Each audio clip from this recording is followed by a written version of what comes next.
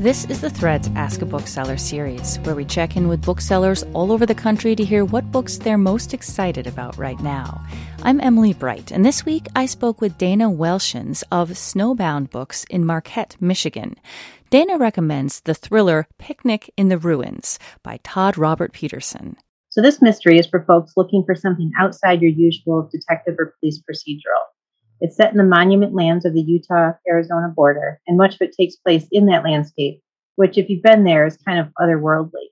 When the book starts, you think it's going to be a small-town mystery. It kicks off when a man, a famous collector of native artifacts, is killed, and then it evolves into something that is part thriller, part mystery, and part rumination of history and heritage, and then what that means for the future of our public lands. The whole time I was listening to it, it was just playing out in my head, and I'm like, oh my God, the Coen brothers would have so much fun with this book. It's got a chase scene, and the two people are completely incompetent, and a bad guy that's almost cartoonish, but he's not. He's scary as hell.